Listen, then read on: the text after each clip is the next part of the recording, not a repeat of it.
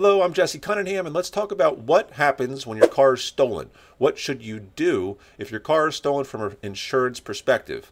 Oftentimes, my clients, they've called me, they said, Jess, look, my car's not out there in the parking lot. I've had it happen a handful of times with my clients, and I walk them through the process, I talk with them, and so I figured let's make a video about this. But realize, although I am a licensed insurance professional, this is not financial advice because I don't know your unique situation, right? You need to seek advice from someone who knows your situation, who's qualified to do so.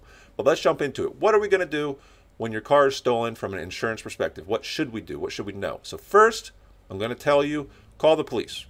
Because the sooner you call the police, the sooner they can file a report, which the insurance company needs to see that police report to do anything.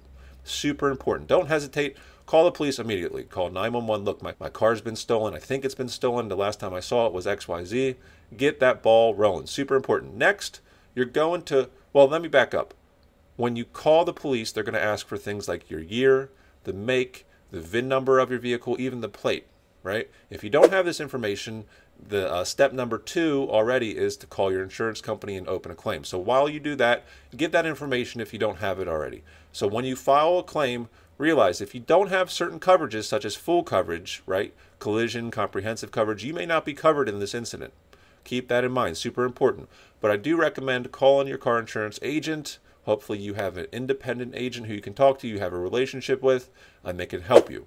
Now, if you have a finance vehicle or if you have a loan, you need to notify the lender as well. Now, if you have a lender, they're going to require collision and comprehensive full coverage, so hopefully you're covered in this. Now, if you also have that loan, do you have gap insurance? We did a video on gap insurance too. Super important. Look for that video. Now, before we move on, please make sure to subscribe to the channel, like this video. It really helps me out. But the next step in the process is it's worth noting that you need to be patient because this whole thing, it takes time. Your car's gotten stolen. It's terrible. It's a terrible experience. I get it. But insurance companies, the police, it all takes time to file reports, to understand the situation, to make sure every party is doing a great job for you. So in conclusion, if your car is stolen, the first thing is to call the police, then open a claim, and just follow their instructions. So hopefully this helps you if you're in this scenario, and I'll catch you on the next one.